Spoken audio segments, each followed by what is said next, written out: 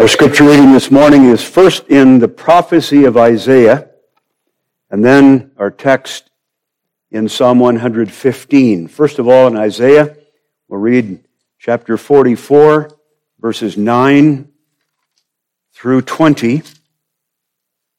Isaiah 44, beginning at verse 9.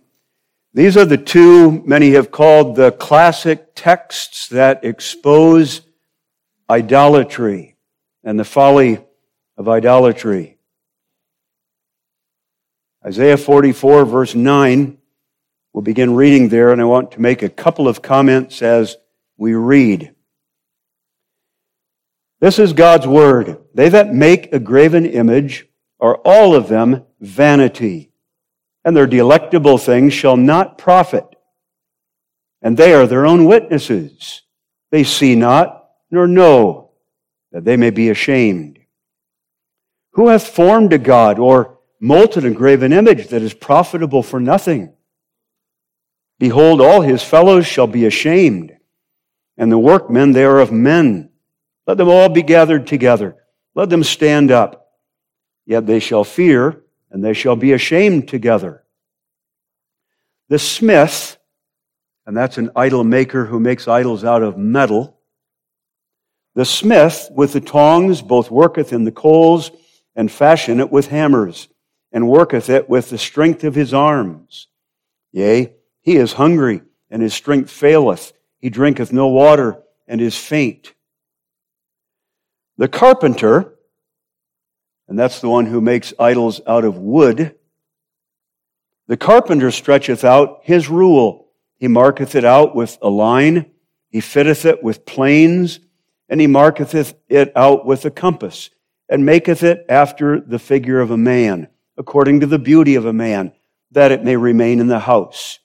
He heweth him down cedars, and taketh the cypress and the oak, which he strengtheneth for himself among the trees of the forest. He planteth an ash, and the rain doth nourish it. Then shall it be for a man to burn. For he will take thereof and warm himself, yea, he kindleth it and baketh bread, yea, he maketh a god and worshipeth it. He maketh it a graven image and falleth down thereto. He burneth part thereof, that is part of the tree, in the fire.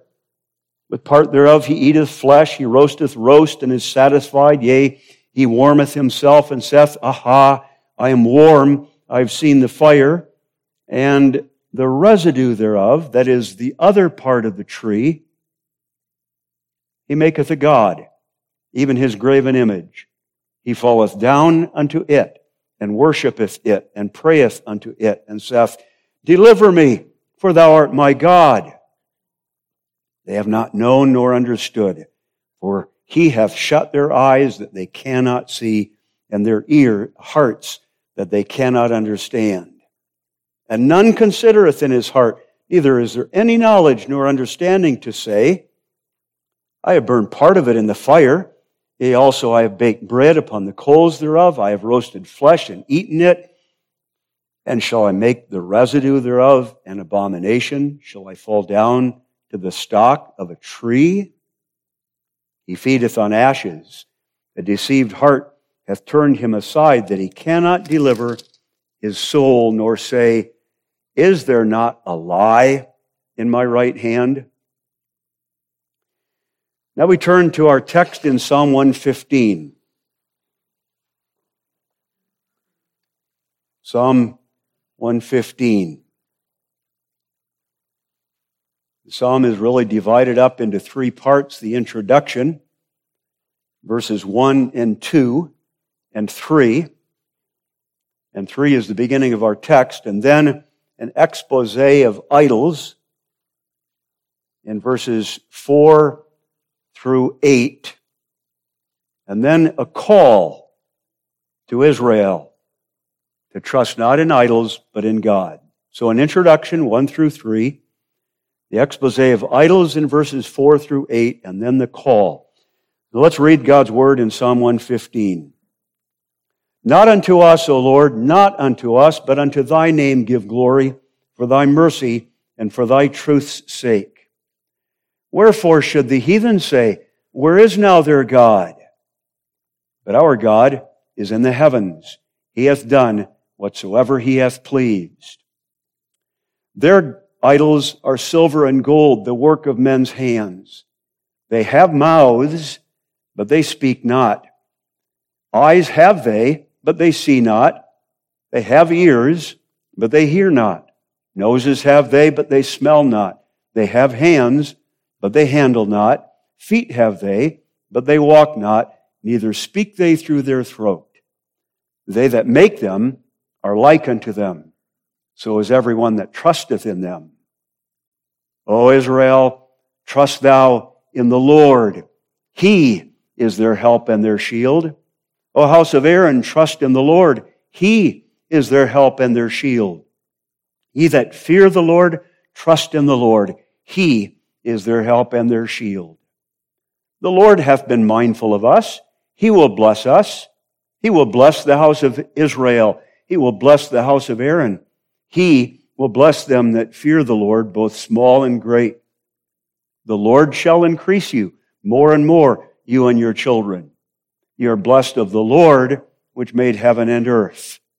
The heaven, even the heavens are the Lord's, but the earth hath he given to the children of men. The dead praise not the Lord, neither any that go down into silence. But we will bless the Lord from this time forth and forevermore. Praise the Lord. That's the reading of the psalm. Let's reread the text beginning at verse 3. But our God is in the heavens. He hath done whatsoever he hath pleased. Their idols are silver and gold, the work of men's hands. They have mouths, but they speak not. Eyes have they, but they see not. They have ears, but they hear not. Noses have they, but they smell not.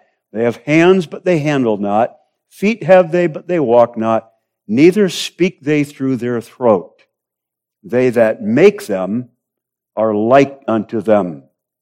So is everyone that trusteth in them. Psalm 115 is a loud, public declaration of two things. Idols are foolish, and God, Jehovah, is God. That's Psalm 115. A loud and public declaration of the absolute folly of worshiping idols and the sovereignty and goodness of God. Now, what's interesting about the psalm is that these declarations are made in the context of trouble. Israel's in trouble, and their trouble is that they're not only possessed by the heathen, controlled by the heathen, but now taunted by the heathen. So imagine Israel in captivity, the heathen saying to Israel, we own you, we control you. Now show us your God and his power that you say he has to deliver you. Where is he? Where is your God? You say he delivered his people in the past by great wonders and miracles. Show us, where is your God? And to that the Israelites say, why should the heathen now say, where is your God? That's the context in verse 2. Wherefore should the heathen say, where is now their God? That is, the psalmist is asking, why should they say that? And then his response is, but our God is in the heavens. He hath done whatsoever he hath pleased. That's the first declaration. Our God is God. And then comes the second declaration, and look how foolish are idols. Look at what your idols are. And be careful that you people of God, and I, not commit the same sin that was committed so often in the Old Testament. Remember how foolish it is to trust an idol. And remember how good God is. He's able to do what we ask him to do. He can. And that's really the sum of the sermon. The folly of idolatry. In the first place, look at idolatry's failure. Idols can't help you. And then in the second place, idolatry is revenge, because not only do idols not help you, they hurt you. And then in the third place, idolatry's implied call. And that really embraces the whole of the psalm. Idolatry's failures, idolatry's revenge, and idolatry's call.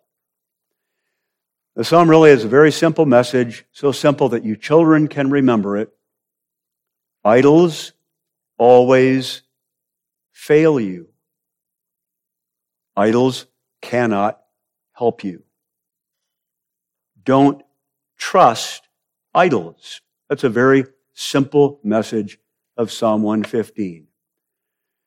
And it's that last expression that I just used that gets at the heart of what idolatry is. I said, don't trust them. Because the essence of an idol is someone or something that's not the true God who says, trust me. Trust me instead of Him to give you what you need. Trust me to fill you. Trust me to give you peace. Trust me to pity you, to help you, to prosper you, to protect you, to shield you, to be your friend. And all of those and others come out in the psalm when you look at the psalm around our text. Look at verses 9 through 11 and the call of Israel to trust God because God is our help and our shield. The idol says to you, no, trust me to be your help. And trust me to provide your needs, and trust me to shield you when you're in trouble. Trust me, he says, if you look at verses 12 and 13, to bless you. Blessing is to speak well of you. Blessing is to speak words to make you happy, to lift your spirits. The idol says, don't trust him, trust me. If you look at verse 14, Israel is called to trust God who will increase us, that is, to prosper us. And that in terms of material possessions, so that we're able to eat and drink and have a place to live and be clothed, or to be prospered in our generations, so that we have children after us who carry on, we may say, our legacy. The idol says, trust me to prosper you and increase you. And then if you go to verse 12, the idol says, I'll be mindful of you too. That is, I'll remember you when others don't. I'll think about you and let you know that I'm always thinking about. Don't trust God, trust me to be mindful of you. And then if you go back to the first part of the text, the chapter, the psalmist speaks of God and His mercy and truth. Pity is mercy, and truth is faithfulness. And the idol says, trust me to pity you when you're hurt, to lift you up when you're wounded and can't get up yourself, and trust me to be faithful when everyone else is unfaithful. That's what an idol says. Trust me. Now the text that was around the text itself describes an idol in terms of some God having all the features of a man. He has a mouth and ears, eyes and nose, and hands and feet. And the importance of the mouth comes out when the idol is described at the beginning and at the end of the text as having apparently the ability to speak. They have mouths, verse 5 says. And at the end of verse 7, they have a throat through which they're supposed to speak. And that emphasizes the importance of a God's big G or little g mouth. A God makes promises to do you good. A God will console you when you're hurt. A God will explain why what happened in the past happened and will tell you what's going to happen in the days to come. Or God just speaks to you because God is supposed to be a friend. Trust me, the idol says, to be able to speak to you. Trust me by my eyes that I have to be able to see you, and not see you in the way that men see you, or I am able to see you just on the surface, because I don't know what's behind the surface. The God says, trust me to see you, that is to understand you and comprehend you in all of your needs. And that's why the text doesn't describe an idol having a brain. The eyes represent the mind of an idol. And we use that word see in that way too. When someone explains to us a complex problem or describes to us what we didn't understand because we didn't have the whole picture in view, at the end of it we say, I see, and we mean I understand. So with an eye or eyes, the idol says, I see you, understand you, and therefore am able to sympathize with you in all of your needs. I have ears to hear you when you cry and to hearken to you. And when I hearken to you, I will come to you because I have feet, and I will bless you and help you and protect you because I have hands. The idol says, trust me. And you notice that I haven't said anything yet about the idol's nose.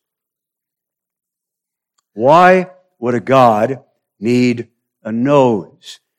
I think that's one of the underappreciated senses that God has given us as human beings, the ability to smell, the powerful sense of smell. Maybe some of you appreciate that because in the time of COVID, you lost your sense of smell. And I have a relative who never regained that sense. And though when we invite her over for dinner, she says she can taste the good meal, I wonder about that because she can't smell. Smell. Good smells delight us. We approve good smells, and bad smells disgust us, and we're repulsed by them, and we express that revulsion to them too.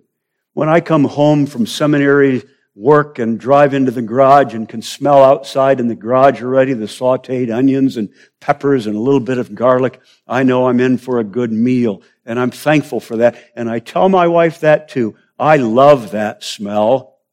And all of you know about the smells that are disgusting, to which you turn up your nose and turn away your face, and you express that disgust too. That's awful, you say. Now, the idol says, I have that sense too. I have the ability to smell you, to understand you. And I am going to tell you that I either approve what I smell and delight in you, or I am disgusted with you and repulsed by you and will turn away from you. That's the function of a God. We say, God, send thy approval from on high. We sing that in the Psalms. What we want God to do is testify to our conscience, and that's the key word here.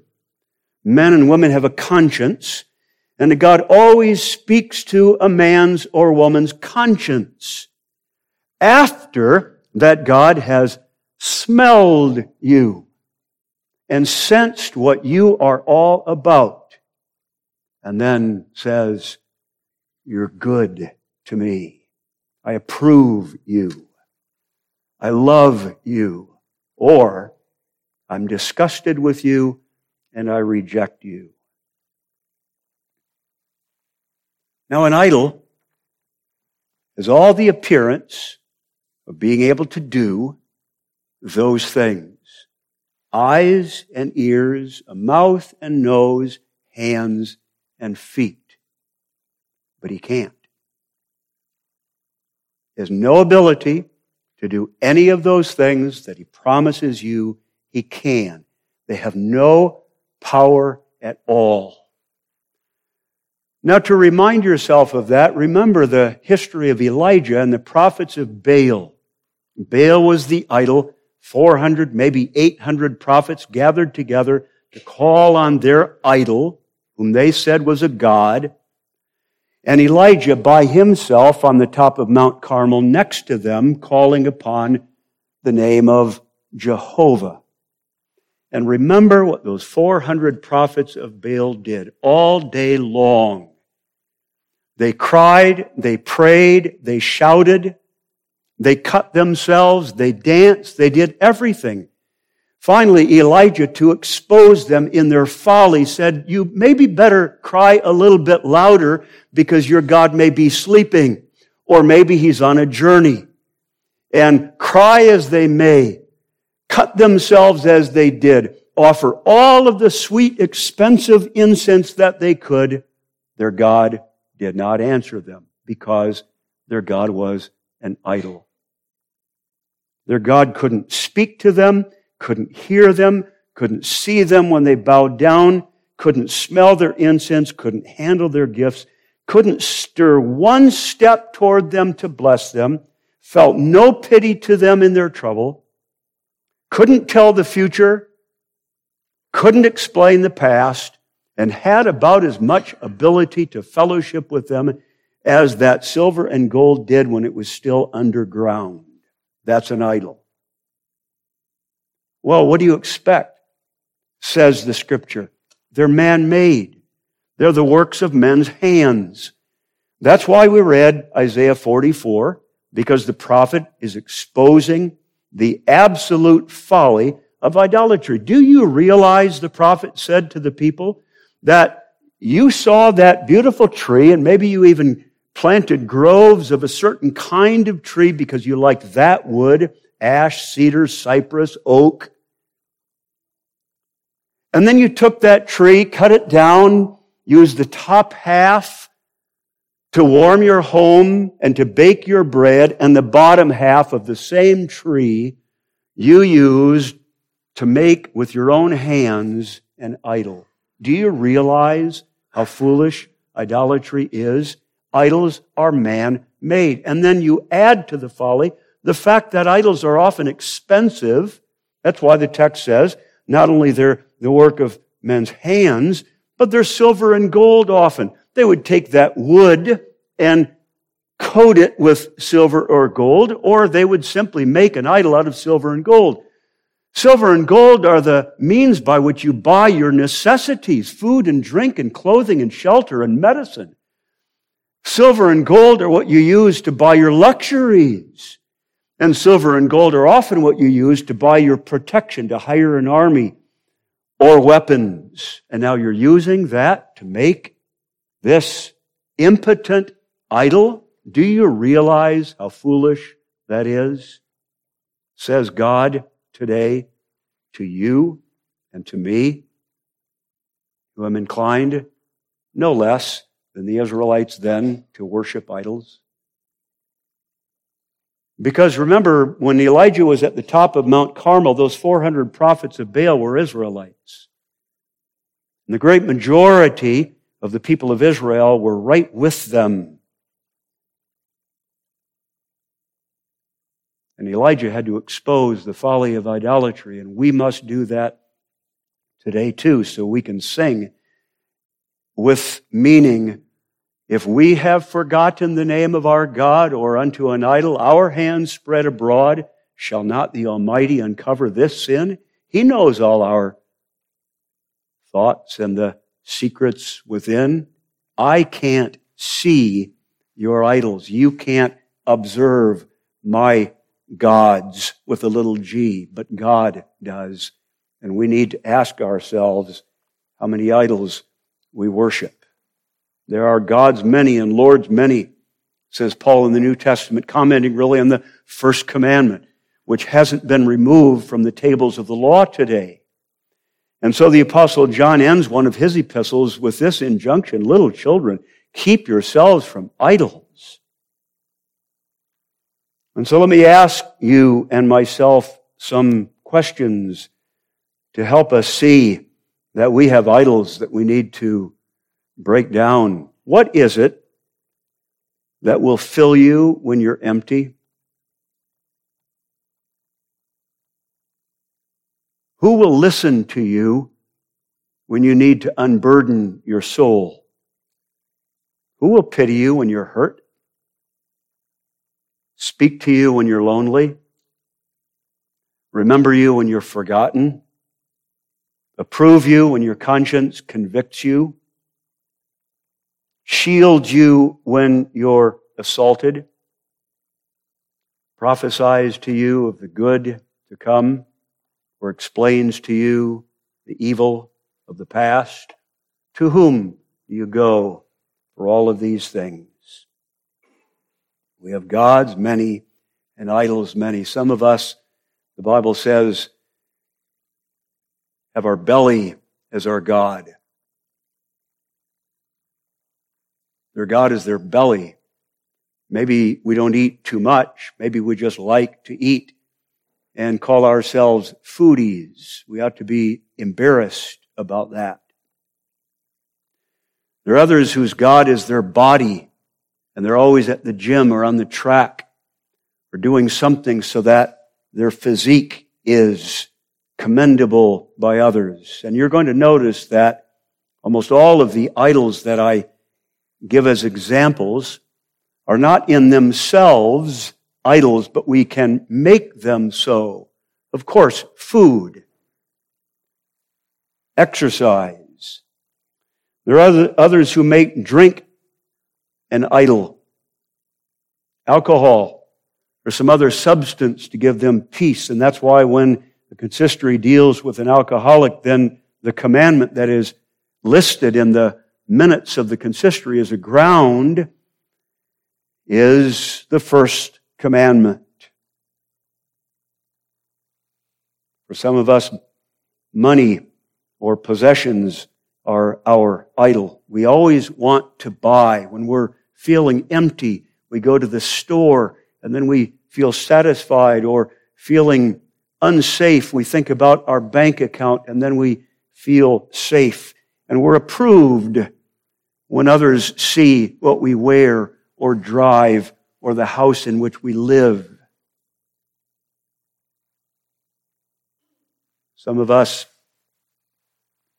have made the phone, which used to be a tool for communication, a god that dominates us so that we can't live without that little device, and we're always thinking about it, and we're in a panic when we don't have it.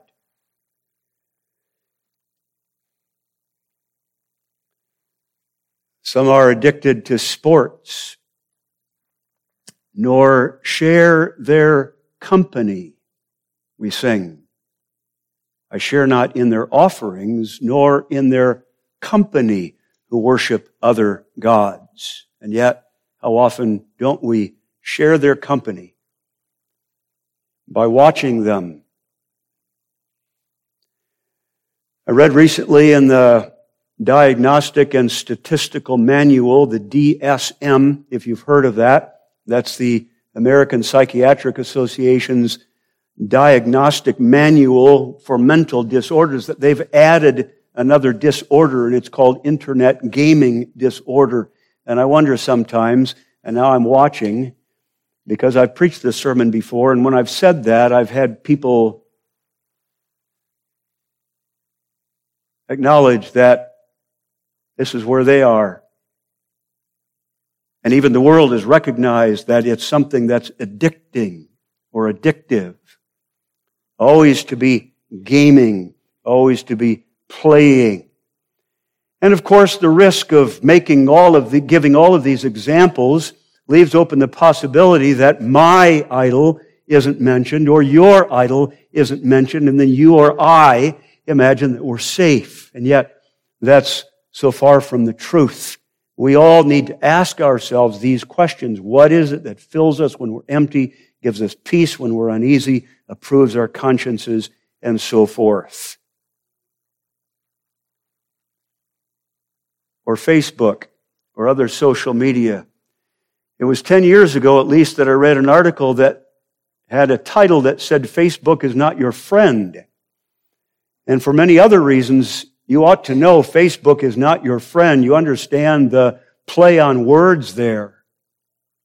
And yet, how many of us don't depend upon social media to get likes and to be and feel approved, or feel really bad when there are dislikes or have no one comment on what we've posted? Have we made those things an idol? And the last example I can give is the example of the Old Testament that came up over and over again, and that is the sexual sins that we're inclined to commit. You remember when Balaam and Balak wanted to destroy Israel? Balak hired Balaam to curse Israel, and when they couldn't because God didn't let them curse, they said, well, plan B is that we will bring the women, the beautiful women who are idol worshippers, into their camp and tempt them that way. And that's exactly what they did. And then the judgment of God fell upon Israel. And what's new? What's new? If we have forgotten the name of our God, or unto that idol our hands spread abroad, that idol says, come, I have eyes to see you. I'll listen to you. I'll speak to you. And I'll give you all of the pleasure that you think you need.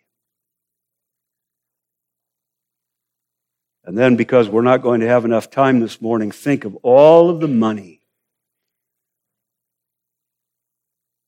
that people of God spend on these man-made idols. How absolutely, utterly foolish. But you say, they see me. No, they don't. They hear me. No, they don't. They smell and approve me like no one else does. No, they don't. All they do is leave you empty, guilty, miserable, and alone. I need to learn that. You need to learn that. All they do is leave you empty, guilty, miserable, and absolutely alone. And how many people don't you know who've made one of those or something else their God? And apparently, we're doing well. And we're the most miserable people you knew. But our God, this is the positive part of the first point. Our God is in the heavens, and He does. We often quote verse 3 of our text to prove the sovereignty of God, but just stop with that statement. Our God is in the heavens. He does what the idols can't. He can. He has everything a God needs to have for us to worship Him, and He'll do everything that we need to have a God do to us. He has everything. He has eyes and ears, a mouth and nose and hands and feet. He has eyes. He has a mouth. He speaks to you. By every word that proceeds out of the mouth of God, man lives. By the word of the Lord, the heavens were made. When He curses, we're cursed. And when He blesses, we are blessed. We live, remember, by every word that proceeds out of His mouth. That's the fellowship we need. He walks with me and talks with me. He's God. He can. He does. His eyes see you. He that made the eyes, shall He not see? And all of this brings up the title of the figure of speech that's used here. It's called anthropomorphism. And that's not a difficult word to understand, because you children know that the word morph is to shape or form. And an anthropomorphism, anthropos is the Greek word for man, the shape of a man. Anthropomorphism is the biblical figure of speech that refers to God as though He were a man. So you read in the Bible that He has eyes and ears and nose and mouth and hands and feet. And you mustn't say about these anthropomorphisms, well, God doesn't really have eyes. This is what you must say. God has the eyes of which our eyes are but little dim pictures. And He has the mouth of which our mouths are but dim reflections. He has eyes. He sees you. Everything about you under the surface. And He understands you, and therefore is able to pity you. He never forgets you. He'll always be mindful of you, because He has a mind. that has a capacity that's infinite. He's God. He has ears to hear you when you cry. So when you say, bow down thine ear and deliver me, Psalm 31, or incline thine ear and save me, He does. He hears you and hearkens to you. With His feet He comes to you, and with His hands He blesses you. And you recognize that I have not yet said anything about His nose. God has a nose. He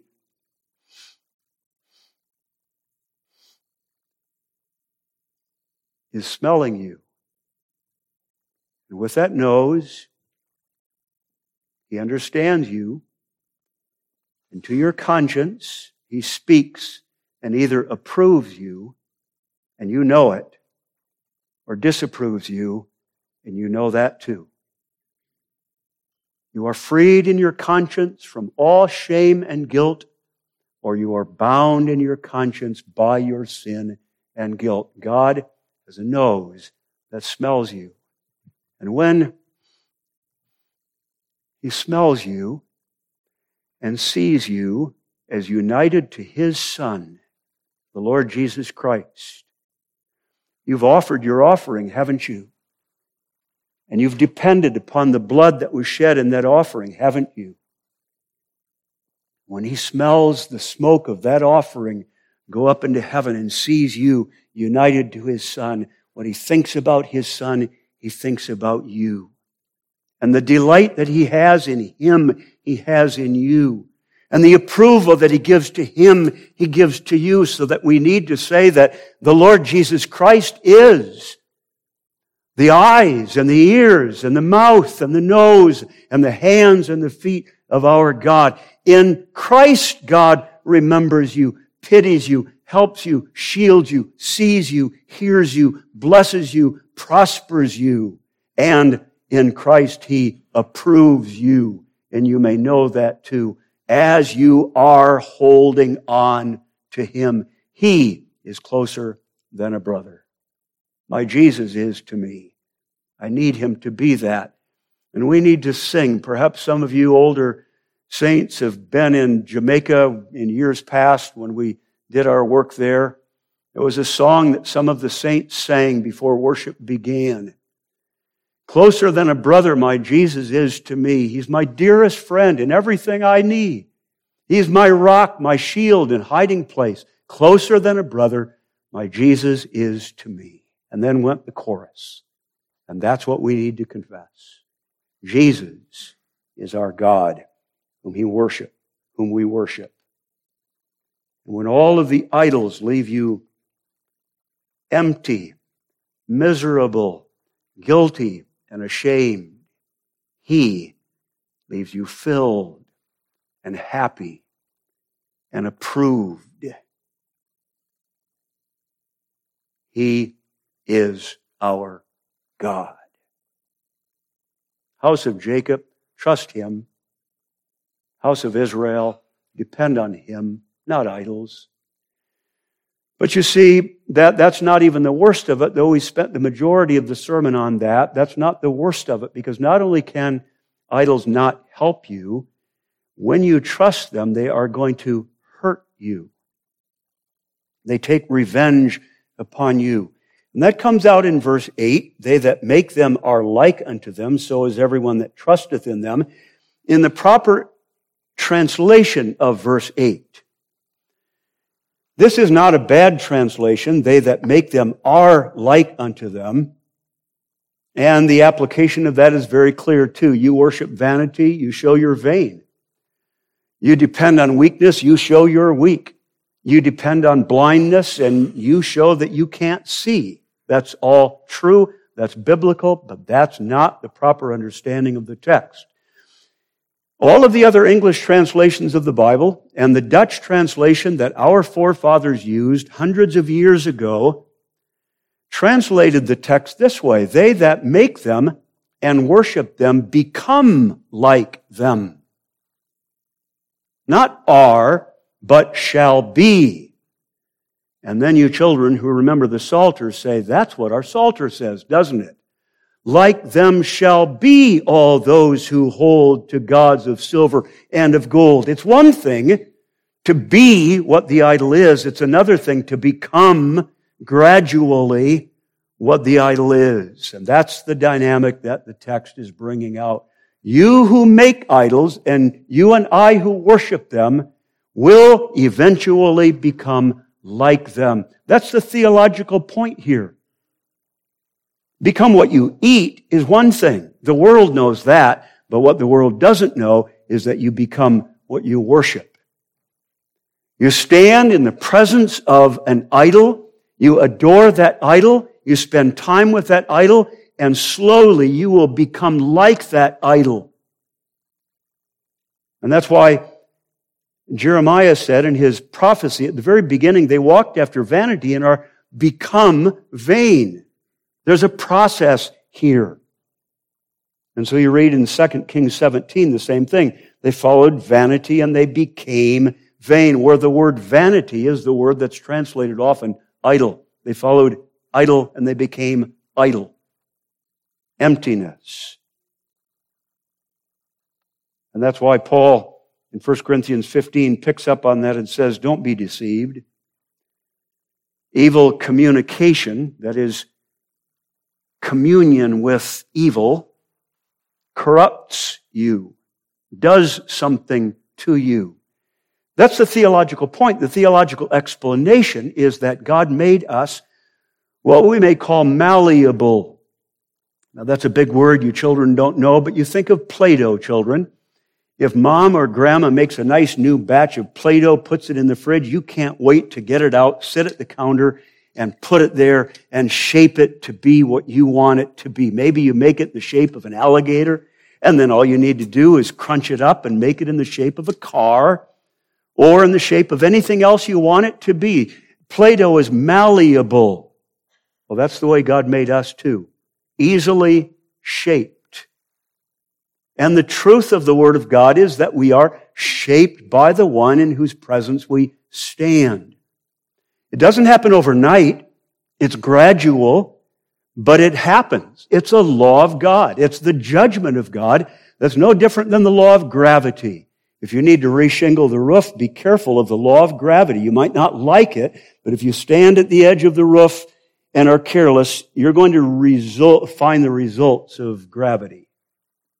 And the same is true here. This is a law of God. He made us, and His works are such that when you stand in the presence of an idol, you will become like that idol. And that's why parents tell you, children, be careful who your friends are. And when you get to high school, they ask you, who are your friends? And you might be annoyed by that question, but your parents ask you that because your parents know this truth. In the presence of evil friends, you will become evil. They will influence you in that negative way, and they don't want that for you. Who are your friends? That's why they taught you to sing, perhaps, when you were very little. Oh, be careful, little eyes, what you see. And oh, be careful, little ears, what you hear. And the end of those stanzas is, because the Father up above is looking down in love, therefore be careful. But if someone were to write another stanza for that little child's hymn, they ought to say something like this. Oh, be careful, little eyes, what you see, because the judgment of God is such that what you see, you become. Now, of course, I didn't rhyme it. Someone can do that. But that's what we need to remember. You become what you adore.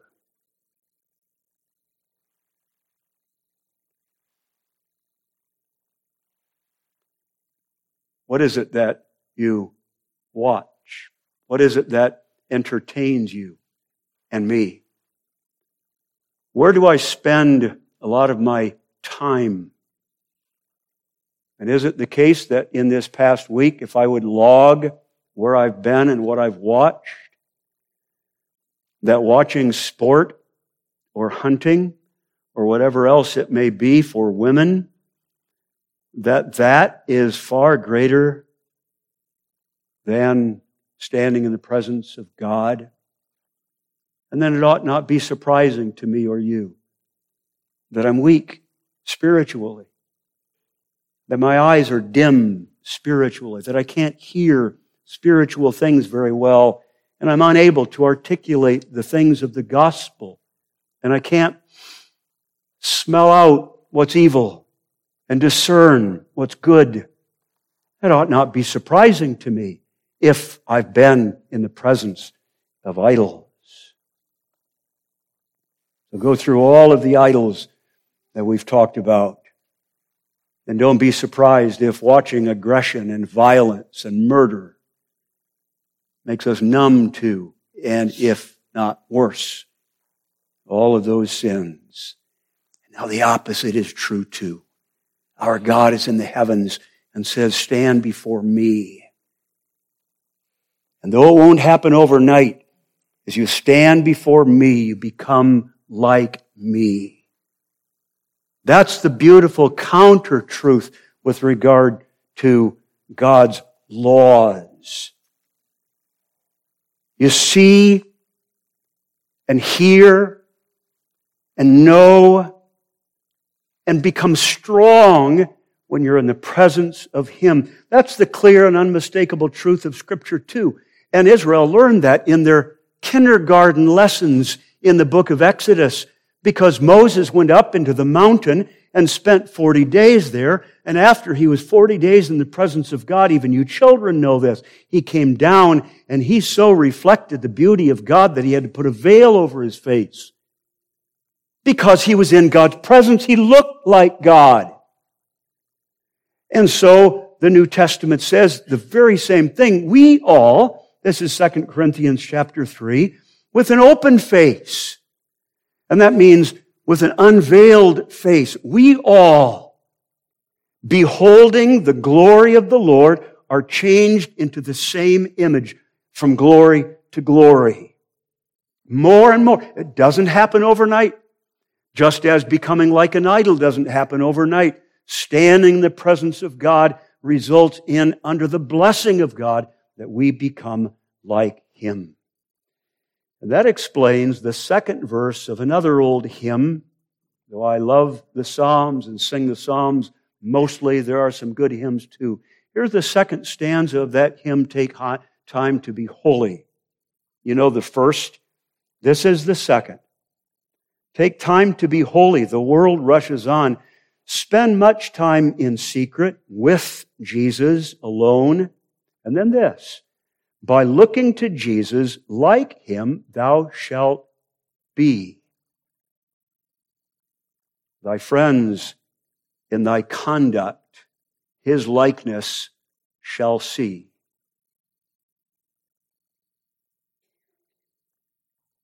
Whoever wrote that hymn understood this biblical principle. You become like the one in whose presence you stand and whom you adore.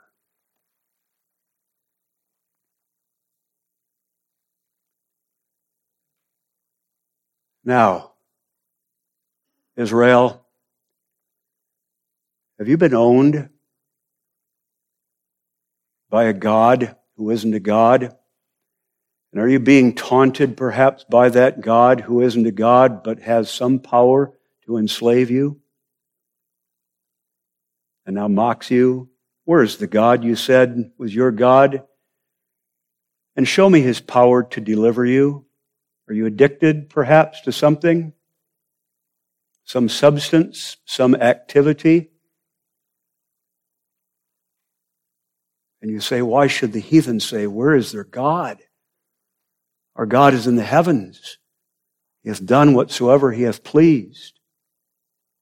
If that's true for you, and insofar as that is true for all of us, the first thing you must do is not cry out to God, help me, rise, help, and redeem me. The first thing you must do is what Psalm 115 says. Confess loudly and publicly, my God is in the heavens. He's sovereign and He's powerful. And then do in the second place what the Psalm says you ought to do, loudly and publicly. Talk about that idol that you've been worshiping. Sit down with your children, shall we, and your grandchildren, and expose them openly. Show the folly and the weakness and the inability of sport or drugs or alcohol or money or the gym or food or whatever else you may think of to talk about. The absolute inability of those things that are all man-made to help us in any way. They can't fill me when I'm empty, but for a little while, and then I'm unsatisfied. They can't ease my guilty conscience, except maybe forget it for a little while, and then it comes back. They can't approve me. They can't fellowship with me either, though they'll say, I'll be your friend. Expose them, all of them. That's the first calling. And then the second calling is put them away. After you've named them, put them away. And then in the third place, the calling is come back tonight to church. And come to catechism tomorrow evening or whenever else you have catechism. This is God's workshop, as it were, where God goes to work on you who are malleable. And when you are in His presence, as you are now, He shapes you more and more into His image so that you are among many of God's children, where Jesus is the firstborn, and God predestinated us to be conformed into His image so that He would be the firstborn among many brethren. Come into His workshop Sunday morning, Sunday evening, Monday afternoon and evening, catechism, Bible study, and open the Word of God in your own home and stand in His presence, because when you do under His blessing, you will have eyes to see spiritual things and delight in them, and ears to hear what you ought to hear and be blessed by them, and all of the other senses and functions, hands to help, feet to go to the people of God in their need, a heart that pities them in their distress, and the ability to lift them up and bless them. Name the idols, expose them, call on God to deliver you, and then come into His workshop. Our God is in the heavens. He does what a God should do in Christ. Amen. Father in heaven, we thank Thee for Thy word. Send us home now meditating upon the things of the kingdom. Enable us to spend this afternoon examining our own hearts and lives and homes, our desires, our thoughts, our entertainment, our recreation, our leisure, our work, our motives, our speech. Enable us to spend much time with Jesus. Forgive, Lord, our idols and idolatry, and sanctify us in Christ. In His name we pray. Amen.